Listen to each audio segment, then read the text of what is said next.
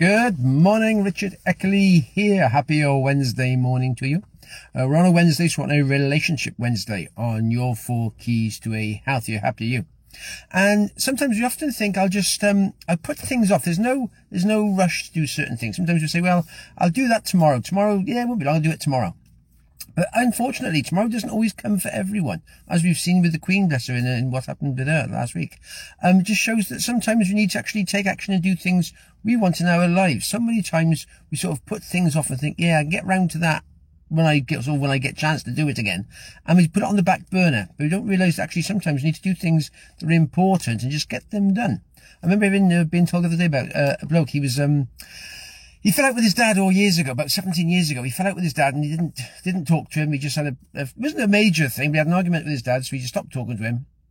And then he just carried on his life. He actually moved away from his dad and carried on with his life. And he actually got married, he had children, and he never got back in touch with his dad. And then one day he thought, right, I'm gonna reach out back to my dad now. It's time. He's got 3 grandkids he's never met, and I want to let him know how things are and see how he's doing. And he tried to get back in touch with his dad, but unfortunately when he did, he was told that actually dad passed away the month before. So he never got that chance to rebuild that relationship. He said his dad had gone. His dad never knew that he had a wife and three grandchildren. And he said it was just like, there's nothing you can do. It's too late. There's nothing you can do. If someone's passed away, there's nothing you can do.